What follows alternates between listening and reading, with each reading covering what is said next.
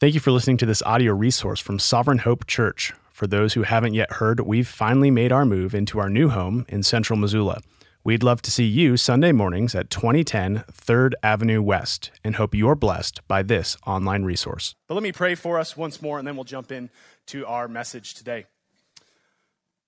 Lord Jesus, there is nothing more central to your word than the life, death, resurrection, and ascension of Jesus Christ.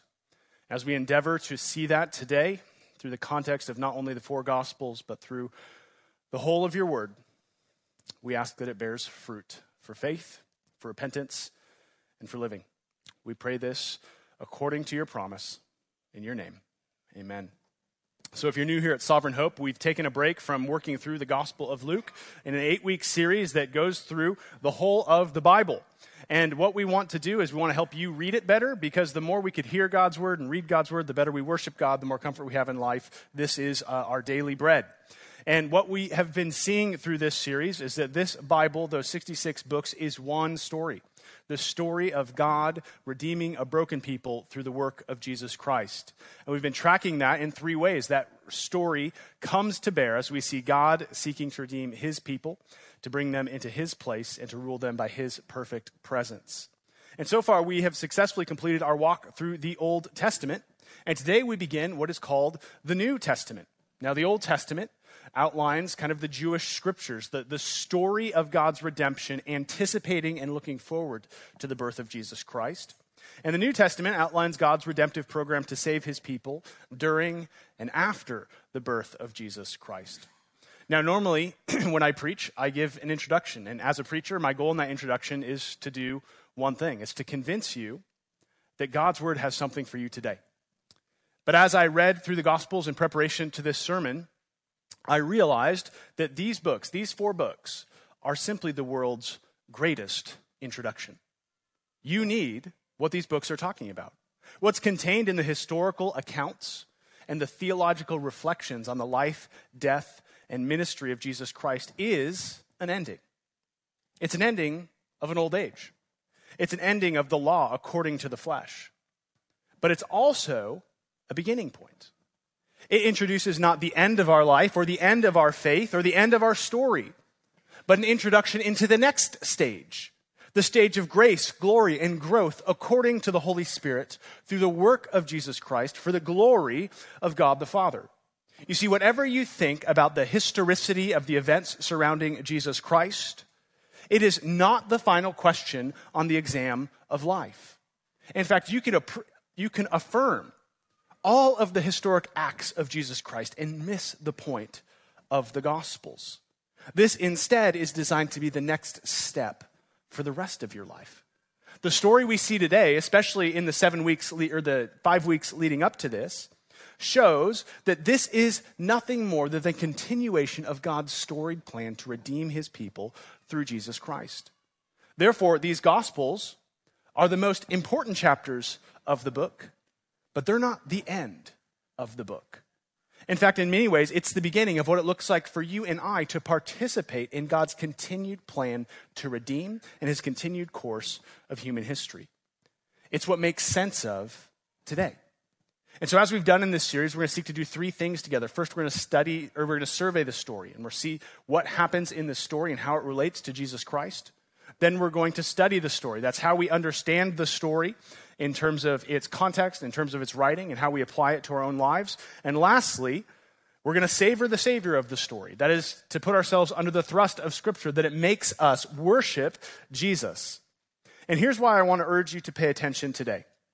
Because as we will see, and this is to the point of being redundant throughout the whole sermon today, that to affirm the gospel, if you ever wondered what the gospel is, we say it this way at Sovereign Hope. The gospel is the good news that Jesus did everything required to save sinners and restore us to God. To affirm that statement is not merely to affirm true. It's to affirm the story we've been tracking the whole time through this book. It's a story that makes sense of human history. It's a story that makes sense of the significance and worth of Jesus Christ. Apart from affirming the story that comes before, Jesus is perhaps meaningless. to the needs he meets in the gospel. It's a story that, if affirmed, if believed in, sweeps up your story as well. If what we see in these 4 books is true, we cannot merely affirm it as an act of our mind. But instead, to believe what it says is true is to be swept up inside of it and pulled along in the course of human history itself for the glory of God. And this is what we're going to see today as we begin our first point, which is to survey the story. To survey the story. And so what we're looking at today are the 4 Gospels. And these are not 4 different Gospels. It's not that you get to pick and choose which good news is good for you. It's the 4 accounts of the gospel of Jesus Christ. The word gospel simply means evangel. It's the good news. And so it's 4 historic accounts of the same person in his ministry from 4 different angles. These books, if you're unfamiliar with them, are Matthew, Mark, Luke, and John. Matthew and John were 2 of Jesus' 12 apostles. Mark and Luke were close followers and disciples of Jesus' apostles. And the goal of all 4 of these authors was not simply to tell you the gospel. I just told you the gospel in a sentence. The good news that Jesus did everything required to save sinners and restore us to God. That would be a lot easier to read in your morning devotion than sitting down and reading the whole book of Matthew. But that's because their goal was to not just tell you the gospel, but to show you the gospel. Yes, they have beautiful moments of truth statements. John 3:16, for God so loved the world that he gave his only son, that whoever believes in him might have eternal life. But more importantly, they want to show you why and how this is true and this is good. And wouldn't you want to know that? Wouldn't you want to know that the airplane you're about to fly on is in fact fit? Or the surgeon about to perform your surgery is capable? Then if something that claims to save you from eternal judgment and reshape the whole of your life, wouldn't you want to know how and why it's true? You see, Christianity, contrary to what your coffee mug might say, is not a religion of blind faith. It's the religion of informed faith, reasoned faith, witnessed faith, faith rooted in history itself. This is why John, who wrote one of the Gospels we look at today, opens one of his letters saying this. He says, that which was from the beginning, which we have heard, which we have seen with our eyes, which we have looked upon and touched with our hands concerning the word of life, this we proclaim to you.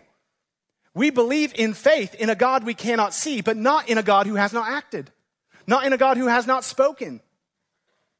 And we have been tracking since page 1 of the Bible this God's plan to redeem a broken people and to call them back to perfection by making them his people in his presence and in his place. That's what Adam and Eve had in the garden, what sin destroyed, and what God shows himself willing to redeem throughout the pages of this story.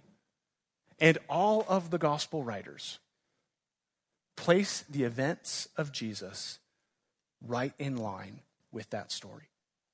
You can't understand the good news of the gospel apart from understanding this. Look at how Matthew opens his gospel in the form of a genealogy in Matthew 1, verse 1. The book of the genealogy of Jesus Christ, the son of David, the son of Abraham. He roots the birth of Jesus in the line of Israelites from David, Israel's truest and finest king in the histories, to Abraham, the father of Israel itself. And then John goes back even further. If you consider or remember perhaps the opening verse in the whole Bible, Genesis 1:1. In the beginning, God created the heavens and the earth. In the beginning, God created the heavens and the earth. Consider how John opens his gospel. In the beginning was the Word, and the Word was with God, and the Word was God, and he was with God in the beginning. All things were made through him, and without him was not anything made that was made. In him was life, and the life was the light of men. Light shines in the darkness, and the darkness has not overcome it. If you have your Bible open in front of you, down in verse 14, he clarifies that this Word made flesh is Jesus Christ. And so what do we have here in John chapter 1? We have a new in the beginning, a new Genesis. Here we see that it's happening. The new creation we've been anticipating since Genesis chapter 3 is coming to bear, the long-awaited recreation of God's people in God's place under God's presence. We cannot understand the birth of Jesus or the work of Jesus if we don't understand the problems and promises of the Old Testament. The Old Testament makes it clear our greatest problem is sin that separates us from God. We are cast out of God's presence, moved out of God's place, and no longer God's people, not on account of where you live, the color of your skin, or how much you donate to the church, but on account of the sin in your heart. But it's also the promise that God himself is going to do something about it. Where sin separates, the God of Scripture seeks out those who have been separated by sin. You see, oftentimes you'll hear some fancy scholar in a classroom or on social media make the case that Christianity is merely the Romanized or modernized version of Judaism. That we love Jesus and we love his teachings on morality, but to say that Jesus was creating a new religion or adding to a religion is some sort of historical irreverence or intervention onto something that was otherwise pure and good on its own. But how did Jesus view himself? And how do you view Jesus? Well, consider Jesus' own words in Matthew chapter 26. Where he says this in verses 55 through 56. At that hour, Jesus said to the crowds, "Have you come out against a robber with swords and clubs to capture me? Day after day I sat in the temple teaching, and you did not seize me. But all this has taken place so that the scriptures of the prophets, that is the Old Testament, might be fulfilled." Consider also Jesus' words in the book of John. John chapter 5. Verses, which was Paul already read for us. We'll begin in 5 verse 39. He's speaking to the Pharisees here. "You search the scriptures because you think that in them you have eternal life." That is, you Pharisees are looking at the Old Testament law. You're looking at the promises to David. You're looking at the covenant made to Moses because you think in them is eternal life. But what does Jesus say? "It is they that bear witness about me." The whole Old Testament was pointing towards Jesus. Pick up in verse 46 and 47. What does it mean to listen to Moses? What does it mean to read the Old Testament? "For if you believed Moses, you would believe me, for he wrote of me. But if you do not believe his writings, how will you believe my words?" We can't believe in Jesus truly unless we believe who Jesus is according to God's story. Notice Jesus' words to his disciples in Luke chapter 22, verses 37. Or verse 37, he says this, "For I tell you that this scripture must be fulfilled in me." And now he's quoting the Old Testament. "And he was numbered with the transgressors. For what was written about me has its fulfillment." Jesus saw himself as the continuation of the Old Testament story and the fulfillment of the Old Testament scriptures. It was how Jesus understood himself. It was how Jesus communicated himself. Is that how you understand Jesus? When you think about who Jesus is and what Jesus came to be, does it meet Jesus' own description? Is Jesus as important to you in the same way that Jesus' purpose was important to himself? You see, it's only when we do this, when we understand who Jesus is according to Scripture, that we can endeavor to discover our main point today as we look at Jesus in the Gospels, and that is this, that is God in the flesh. When we read the Gospels of Jesus, we read and see God in the flesh. And as we've done in this story, we've always noticed that there's a narrative or a geographic progression. That's what's happening at the surface level. And there's also a theological progression. That's what's being proven at a spiritual level. And so on a narrative progression, this is what we see in the Gospels. The promise maker becomes the promise keeper. The promise maker becomes the promise keeper. In the Old Testament, we saw God make all sorts of promises to his people who failed to keep them. But in Jesus, the God who made the promise, the God who gave grace, the God who promised that sacrifices would atone for sin, took on flesh and fulfilled the promises. He entered into our history to do what we couldn't. And in so doing, as Jesus is doing this, we get glimpses into what the kingdom of God is like. When you read the Gospels, you'll read stories about miracles And the miracles of Jesus show us what life would have been like if sin never crept into the garden. It's, in fact, an undoing of the human history of sin. We see that blind men see, that lame men walk, that deaf men hear, that dead men rise. If sin had never crept in, all the perfection we see in Jesus' life and ministry would have been ours, but sin ruined it, and death invaded it, and we corrupted it. But what we see when the promise keeper becomes the promise, or the promise maker becomes the promise keeper, that wherever Jesus is, there's glimpses of Eden. Wherever Jesus is, we see what it's like to be God's people in God's place with God's perfect presence. But theologically speaking, what we see in the gospel is this. It's nothing short than the triune triumph of God, or the triumph of the triune God. And this is so important because what's drawn out in these gospel books is something that's hinted at over and over again in the Old Testament as we read of the Son of Man, the Son of God, the Spirit of God working, and God the Father covenanting.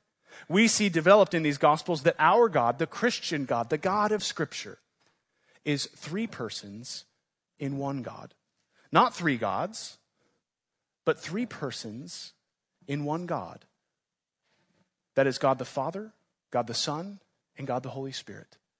And in contrast to myths of Greek gods or anything else, the process of redemption is not a side task or subpoint to the existence of this triune God, but the whole person of the Trinity, God the Father, God the Son, and God the Holy Spirit, have so moved in Jesus Christ to accomplish all they said they would do.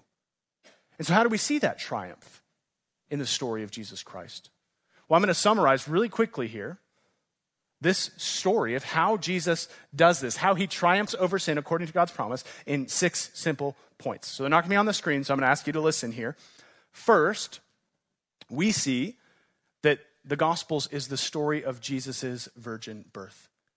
In Isaiah chapter 7, it's promised that a virgin would conceive and bear a son. And in the womb of Mary, the eternally existing Son of God was conceived by the work of the Holy Spirit, according to the power of God the Father. That is to say, by the triune work of God, the eternal Son of God took on flesh, born of man and born of spirit in the womb of Mary. There is a new beginning in Jesus Christ. Second, it's the story of Jesus' perfect obedience. In Genesis chapter 2, God gives Adam as this representative head this command, obey, similar to what was read for us by Emily in Deuteronomy 30 today. Obey and it will go well. Disobey and you will die. And Adam sinned. Just as Israel wrestled with the weight of the law throughout the Old Testament and heard it and couldn't keep it, Jesus came, both fully God and fully man, and obeyed perfectly. The new Adam resisted the temptation of the devil when he was tempted in the desert, where Adam failed when tempted in perfection. Israel couldn't keep the law in the best sense. And here comes Jesus, who subjects himself in the flesh to every word of the law and obeys perfectly. And the eternal Son of God, born in the flesh, had to be perfect in order for the story to advance. Because what we also see in the Gospels is it's the story of Jesus' substitutionary death. His substitutionary death. If you remember in the book of Leviticus, we read in Leviticus 16 of this day of atonement, where on account of the people's sins, a sacrifice would be made that carries away their sin so that they could dwell in God's presence. Something dies so they don't have to. We already read in Luke 22 where Jesus speaks of this prophecy that he himself would be numbered among the transgressors. That is, that he who had no sin would take the name tag of sin for the sinners who were actually guilty. Because he was fully God and fully man, he could die for the punishment of man's sins. Man needed to die for his sins. But because he was perfect and righteous according to the law in the flesh, but also God himself, his death didn't just count for him, but it counts for all who believe in him by faith. His righteousness, his rightness, his perfection can be yours. That's the beauty of the gospel. It substitutes your sin for Jesus' perfection. Jesus takes your punishment. You get his righteousness through faith. That's what the cross is about. But that's not the end. It's also the story of Jesus' physical resurrection. This week in our Bible reading plan, you guys read Psalm 16, where it says that the Lord's Holy One would not see corruption.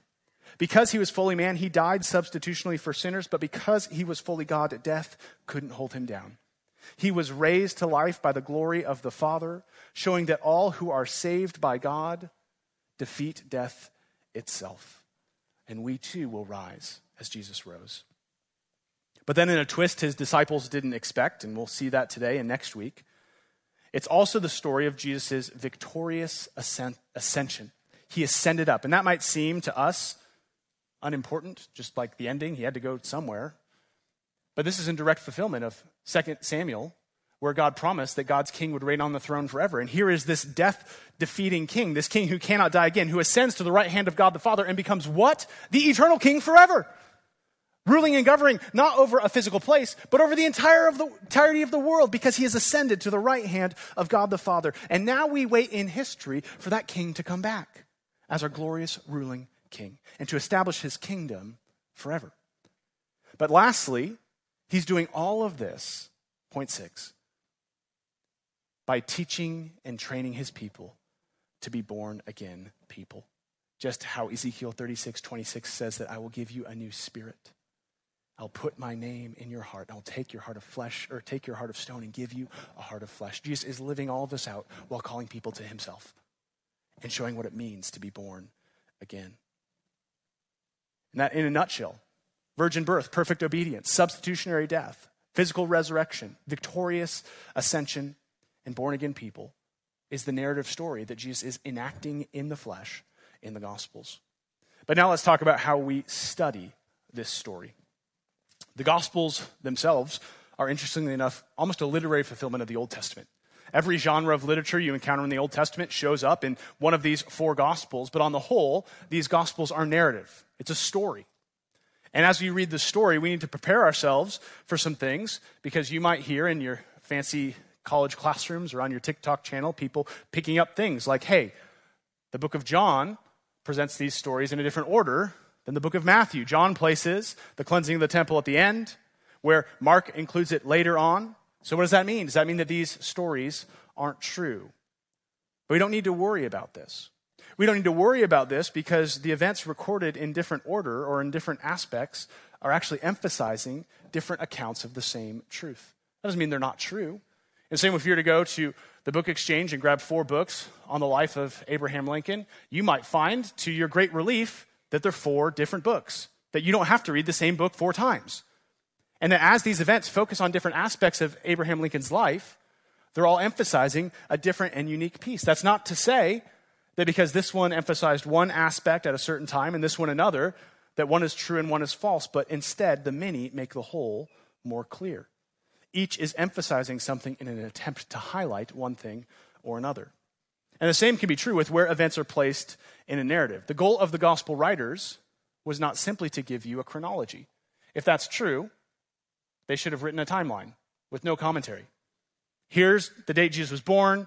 Here's when he was baptized. Here's when he began his ministry. Here's when he was transfigured. Here's when he died. Here's when he ascended. Boom, that's it. But there's more. Why? Because they're teaching us the significance about the events.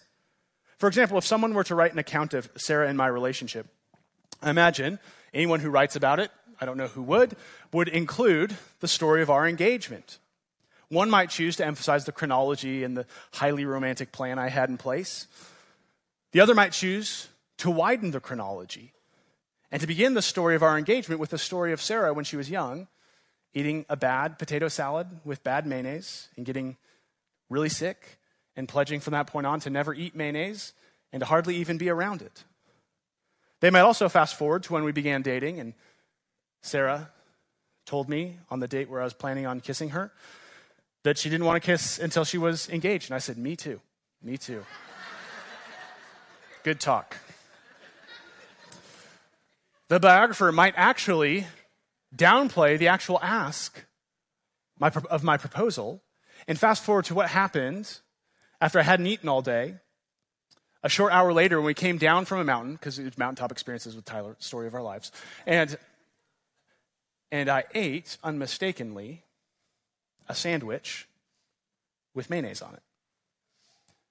Here I was, finally able to kiss, but unkissable. Now, there's many events that happened in between that. That wasn't historically inaccurate for me to say it that way.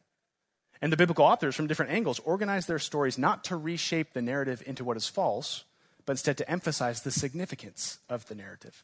Just like I did in my story, to draw the attention to the fact that mayo showing up on my sandwich after a proposal was very significant.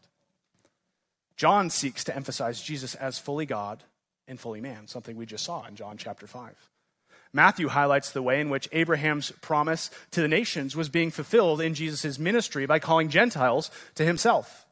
Mark highlights Jesus as Daniel's Son of Man, who's instituting a new era. Luke shows how the transformative power of Jesus, something we'll resume here in a couple weeks, has power and purpose in the life of his disciples. But all of them are working to the end of showing in the ways in which Jesus causes God's people, God's place, and God's presence to be reconfigured and refocused in light of who he is. In 3 of these Gospels, Jesus is teaching his disciples, and he says that he has come to do ministry so that he might declare to them the secrets of the kingdom of heaven. And as we've read in the story so far, one of the plights of the Old Testament people is they never actually understand what God is doing at any point in time in regards to his people, his place, and his presence. Why? Because sin makes us dumb. Take that home today. That's free. Sin makes us dumb. Jesus wants to make us smart by the power of the Holy Spirit. And in the Old Testament, they're constantly being like, this is what it looks like to be God's people in God's place and God's presence. And God's like, you're missing it. All over. They're making idols. All over. They're doubting God's goodness. All over. They get in the promised land. They're wondering, is this done? And then meanwhile, when Jesus is here on earth, his disciples inherit that same short-sightedness. Jesus says, guys, here's the deal. I'm going to die and be crucified and raise again. And what do? They rebuke Jesus. That's not the way God will bring his people, his place, and his presence. Right after that, they begin to argue about who will be the greatest amongst themselves. Well, if Jesus is going, certainly I must be the greatest. This is what it looks like to be God's great people, in God's presence, in God's place. Disciples turn away children from following Jesus. They turn away Gentiles from following Jesus because it didn't accord what they thought the good news of the gospel would look like. And Jesus was constantly being like, stop doing the dumb things. Let me be the leader and you be my disciple. And I wonder how many of us need the same help the disciples and the Jews did. Perhaps one of the greatest needs we have is for Jesus to sit with us in the Gospels and teach us the secrets of the kingdom of heaven. The things that we constantly miss, that only Jesus can make sense of. In the Gospels, Jesus is taking all of our hopes and longing, and he's showing us that he's now at the center of them because he is at the center of God's story. You will always wrestle with who is the star and what is the expectation of your life until you come to grips with the reality of who Jesus is. You will always wrestle with who's the star and what the expectation of your life is until you see Jesus for who he really is. Jesus wants to show you. Jesus wants to show you what it means to be a Christian. What do you think it means to be God's people? What makes a Christian a Christian? I can tell you how the Jews thought about it in their day, what it meant to be God's people. What you'll see as you read these 4 counts is they thought that as long as they were children of Abraham, as long as they were circumcised according to the law, as long as they had the right zip code on their birth certificate, as long as they went to temple, they were God's people. In John 8, the Pharisees boast to Jesus saying, Abraham's our father. We don't need you. But look at how Jesus responds to them in John chapter 8, verse 42. Jesus said to them, if God were your father, you would love me. For I came from God, and I am here. I came not of my own accord, but he who sent me. To be God's people is not merely to be born of Abraham, but to be born again out of a love for Jesus, God's Son. John says this again in John chapter 1, verses 12 through 14. But to all who did receive him, who believed in his name, that's the name of the word, Jesus Christ, he gave the right to become children of God, who were born not of blood, nor of the will of flesh, nor of the will of man, but of God. Jesus is recreating God's people. And do you see how? By calling them to faith in him. You belong to God not because of who you are or what you've done or what church you go to or because you read your Bible. Jesus makes us the people of God by calling us to have faith in him as God's perfect person, that he is everything that we are not, and he came to do everything we couldn't do so that we could be what we could never be. And how is Jesus God's perfect person? Well, because he is the presence of God in the flesh. Jesus is God's presence in the flesh. If you want to get to God, you must go through Jesus. Look at what Jesus says in John 14, 6-7. Jesus said to him, I am the way, the truth, and the life. No one comes to the Father. Remember, that's been the goal since page 2 of the Bible. We were removed from the presence of God by our sin. We want to get back to the Father. How do we get to the Father? No one comes to the Father except through me. If you had known me, you would have known my Father also. From now on, you do know him and have seen him. How do we know Jesus can get to the Father? What does Jesus mean there when he says, when you see him, you see me? It means to see Jesus is to see the Father because he's equal with him. This is why Jesus was murdered. Jesus wasn't murdered because it was a revolution turned wrong. Jesus was murdered, we already saw in John 5:18, because he was calling even God his own Father, making himself equal with him. Why is it important that Jesus was the full presence of God, God in the flesh, fully God and fully man? Because being both fully God and fully man, it was only Jesus who could do what the Messiah needed to do to save us sinners. Look back again at John chapter 1 verse 29.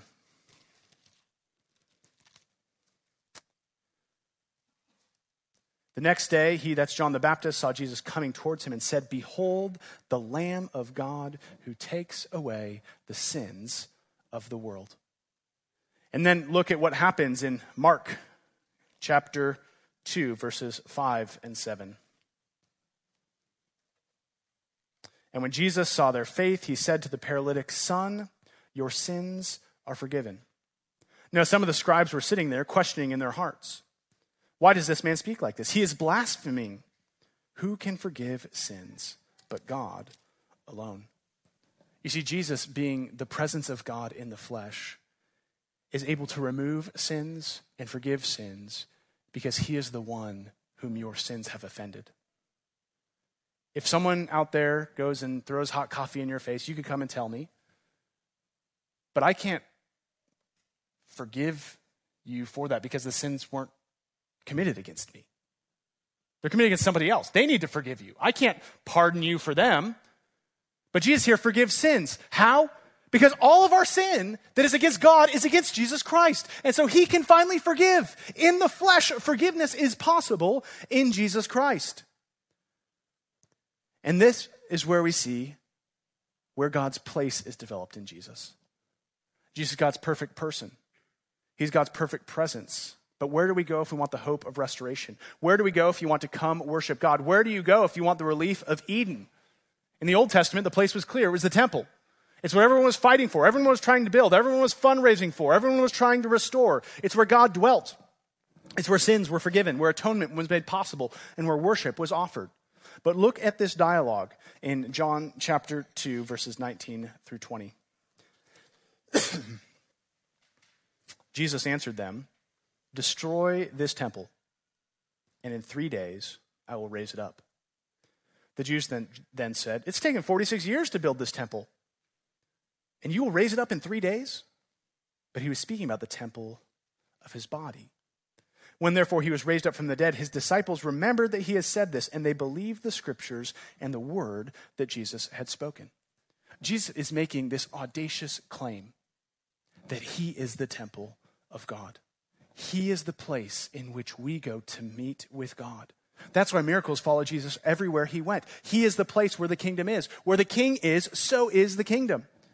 And here's where we encounter something shocking. Look at what Jesus says in John 14.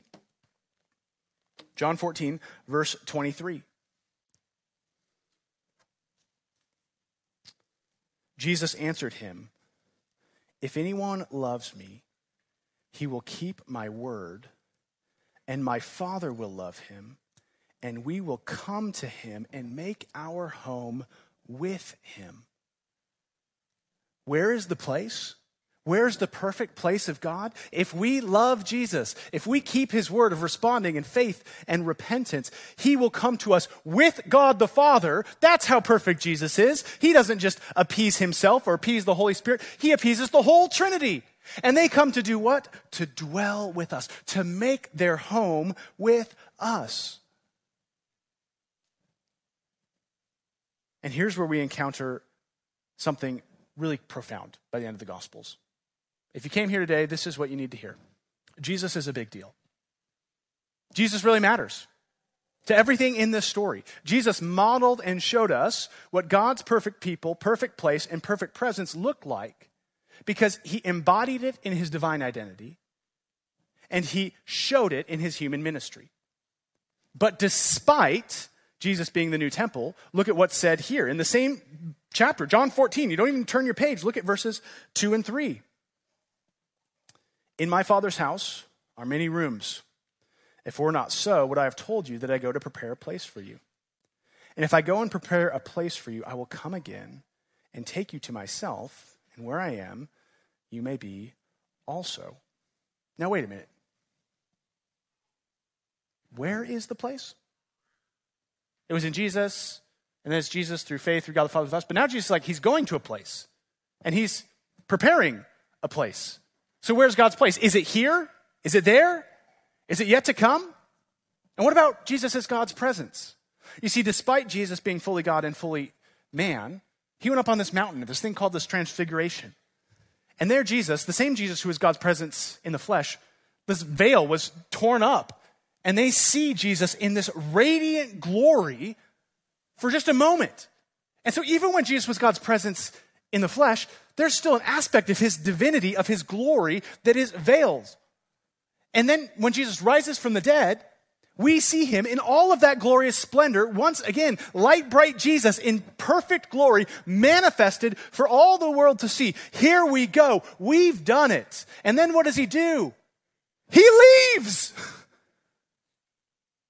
When you get to that ascension point, forget the last quarter of the Bible. What we just saw was every bit of hope of the story. Peace out. And we're still here. But this is where we return to the idea that the gospel is the world's greatest introduction. One of the main things Jesus was doing as he was preparing his disciples was preparing them for this next stage. You see, Jesus isn't merely after convincing you to believe in him. He's after preparing you to follow him. And a stage where he ascended victoriously as the eternal king forever, he leaves us with two promises that will be our next two sermons. The first promise, when he ascends, he will pour out his Holy Spirit. Will give us power to be his witnesses to the ends of the age. And the second is that he's coming back. And why is this important? It's important because as we read the events of Jesus' life, as you believe the good news that Jesus did everything required to save sinners and restore us to God, do not fall into the lie that the story is over. Jesus has shown us confidently that redemption has been accomplished. It is finished. The law of sin and death has been destroyed by Jesus Christ. The burden of your punishment for all who believes has been finally, fully, and effectively struck from the record. And Christ's righteousness stands today in your place for all who would have it. That's the good news of the gospel. But it also shows that God is not done with his program of salvation. There is still a future place that Jesus is preparing. There is still a future presence, which even at the end of these books is yet to come. What we see in the Gospels is that Jesus did everything required to save sinners and restore us to God so that by his power, you might begin to live out the next stage of the story of redemption. If you go online, you could read of articles, I just did it this week, of those who are posthumously pardoned. That is, after their death, a court who condemned them or convicted them of a specific crime, looked back at the evidence, and they pardoned them. They declared them to be innocent, guilt-free. And yet, the problem is that even though their verdict is changed, they're dead. It means nothing to them. They're innocent. They have been declared innocent. Not guilty is their verdict. And unfortunately, I think for many of us in the Western world, we are content with a posthumous gospel. We want the verdict of innocence according to Jesus Christ, but we don't care if our life is still dead. If that verdict was simply the end of our story. But if we understand the story of Scripture, there's no such thing as posthumous pardons. Because salvation itself and how we are restored to life in God's perfect presence, in his perfect place as God's perfect people, is what we were saved for. It's not merely the relief of the burden of sin, but a return to life in the kingdom. When we come to believe in Jesus, we're invited into a new life where Jesus is still working. The story of salvation is still moving. And look at how John puts this in the end of his gospel in John chapter 20, verses 30 through 31. Now Jesus did many other signs in the presence of his disciples, which are not written in this book. So here's the truth. The Gospels are insufficient. They're not true. Why? Because it's not true of all the good that Jesus did. He did more. And he did it better than we could ever imagine. He fulfilled more than we could ever put our finger on. These are a shorthand account of the surpassing beauty of Jesus Christ. Not all the books in the world could capture his glory. But these are written so that you may believe Jesus is the Christ, the Son of God. But that's not all. And that by believing, you may have life in his name. Why does the gospel come to us? Why is the gospel proclaimed to us? Why does the Holy Spirit open our eyes so that we might see, so that you might have life? Life here, life now, life that looks at this moment in time, not as your own, not as belonging to our current moment in American history, but belonging to the broader story of God's redemption from day one to day end. It sweeps us up in the process of redemption. We are not yet done. God's plans are still unfolding, and he has invited you into it. We'll talk about this more next week, but the Holy Spirit coming and dwelling in our hearts through faith is still perfecting us, even though Jesus has done perfect work in us. The gospel is still working in our world. As we prayed today for Turkey and for Syria, there are many in those nations yet to call on the name of the Lord. The story is not done, but life has been given to you so that you might live in light of it. There is a home of which Jesus is laboring for you even today. And when you encounter the pain of brokenness in this world, we cannot understand it apart from this story. It hurts because we're not home. It exists as a painful moment because a pain-free world is yet to come. But we know that that world will come. Why? Because Jesus took the true pain of our sin and our separation. You see, the end of each gospel account, as you read it, is simply a beginning. None of these books end with a catechism question, what therefore is the gospel believed? But each of them ends with a commission of what the gospel looks like lived. And this is the final point this morning, how we savor the Savior of the story. John ends his gospel by 3 times pleading with Peter, saying, if you love me, feed my sheep. There's more work left to be done. Mark ends with the promise that Jesus is going before them to Galilee. There's more work yet to be done. Matthew ends with the vastly understated Great Commission, verses 16 and 20 of Matthew 28.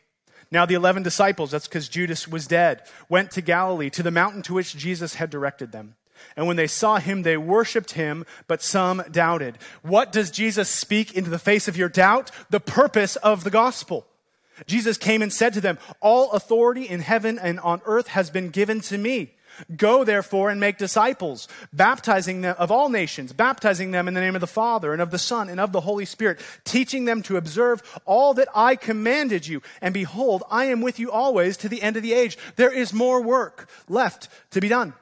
As Luke ends, Jesus ascends into heaven, and with great joy, the disciples go back to Jerusalem, waiting for the Holy Spirit. There is more work left to be done. Jesus is the end. He is the end of your fear. He is the end of the damnation of God's wrath. He is the end of faking it until you making it. He is the end of exhausted, white-knuckled living. He is the end of all of the intellectual inconsistencies you fear. But for those who see him as the secret of the kingdom of God, he is the beginning of all that will follow. You see, Jesus is a Savior worthy of your life because it is only Jesus who could be the Savior of your life. He consumes them. We will always wrestle with finding Jesus worthy of our worship if he's nothing more than the answer on a theology exam. We don't need to make Jesus relevant with fancy screens and worship songs and smoke. Jesus is relevant because he saves us into his story.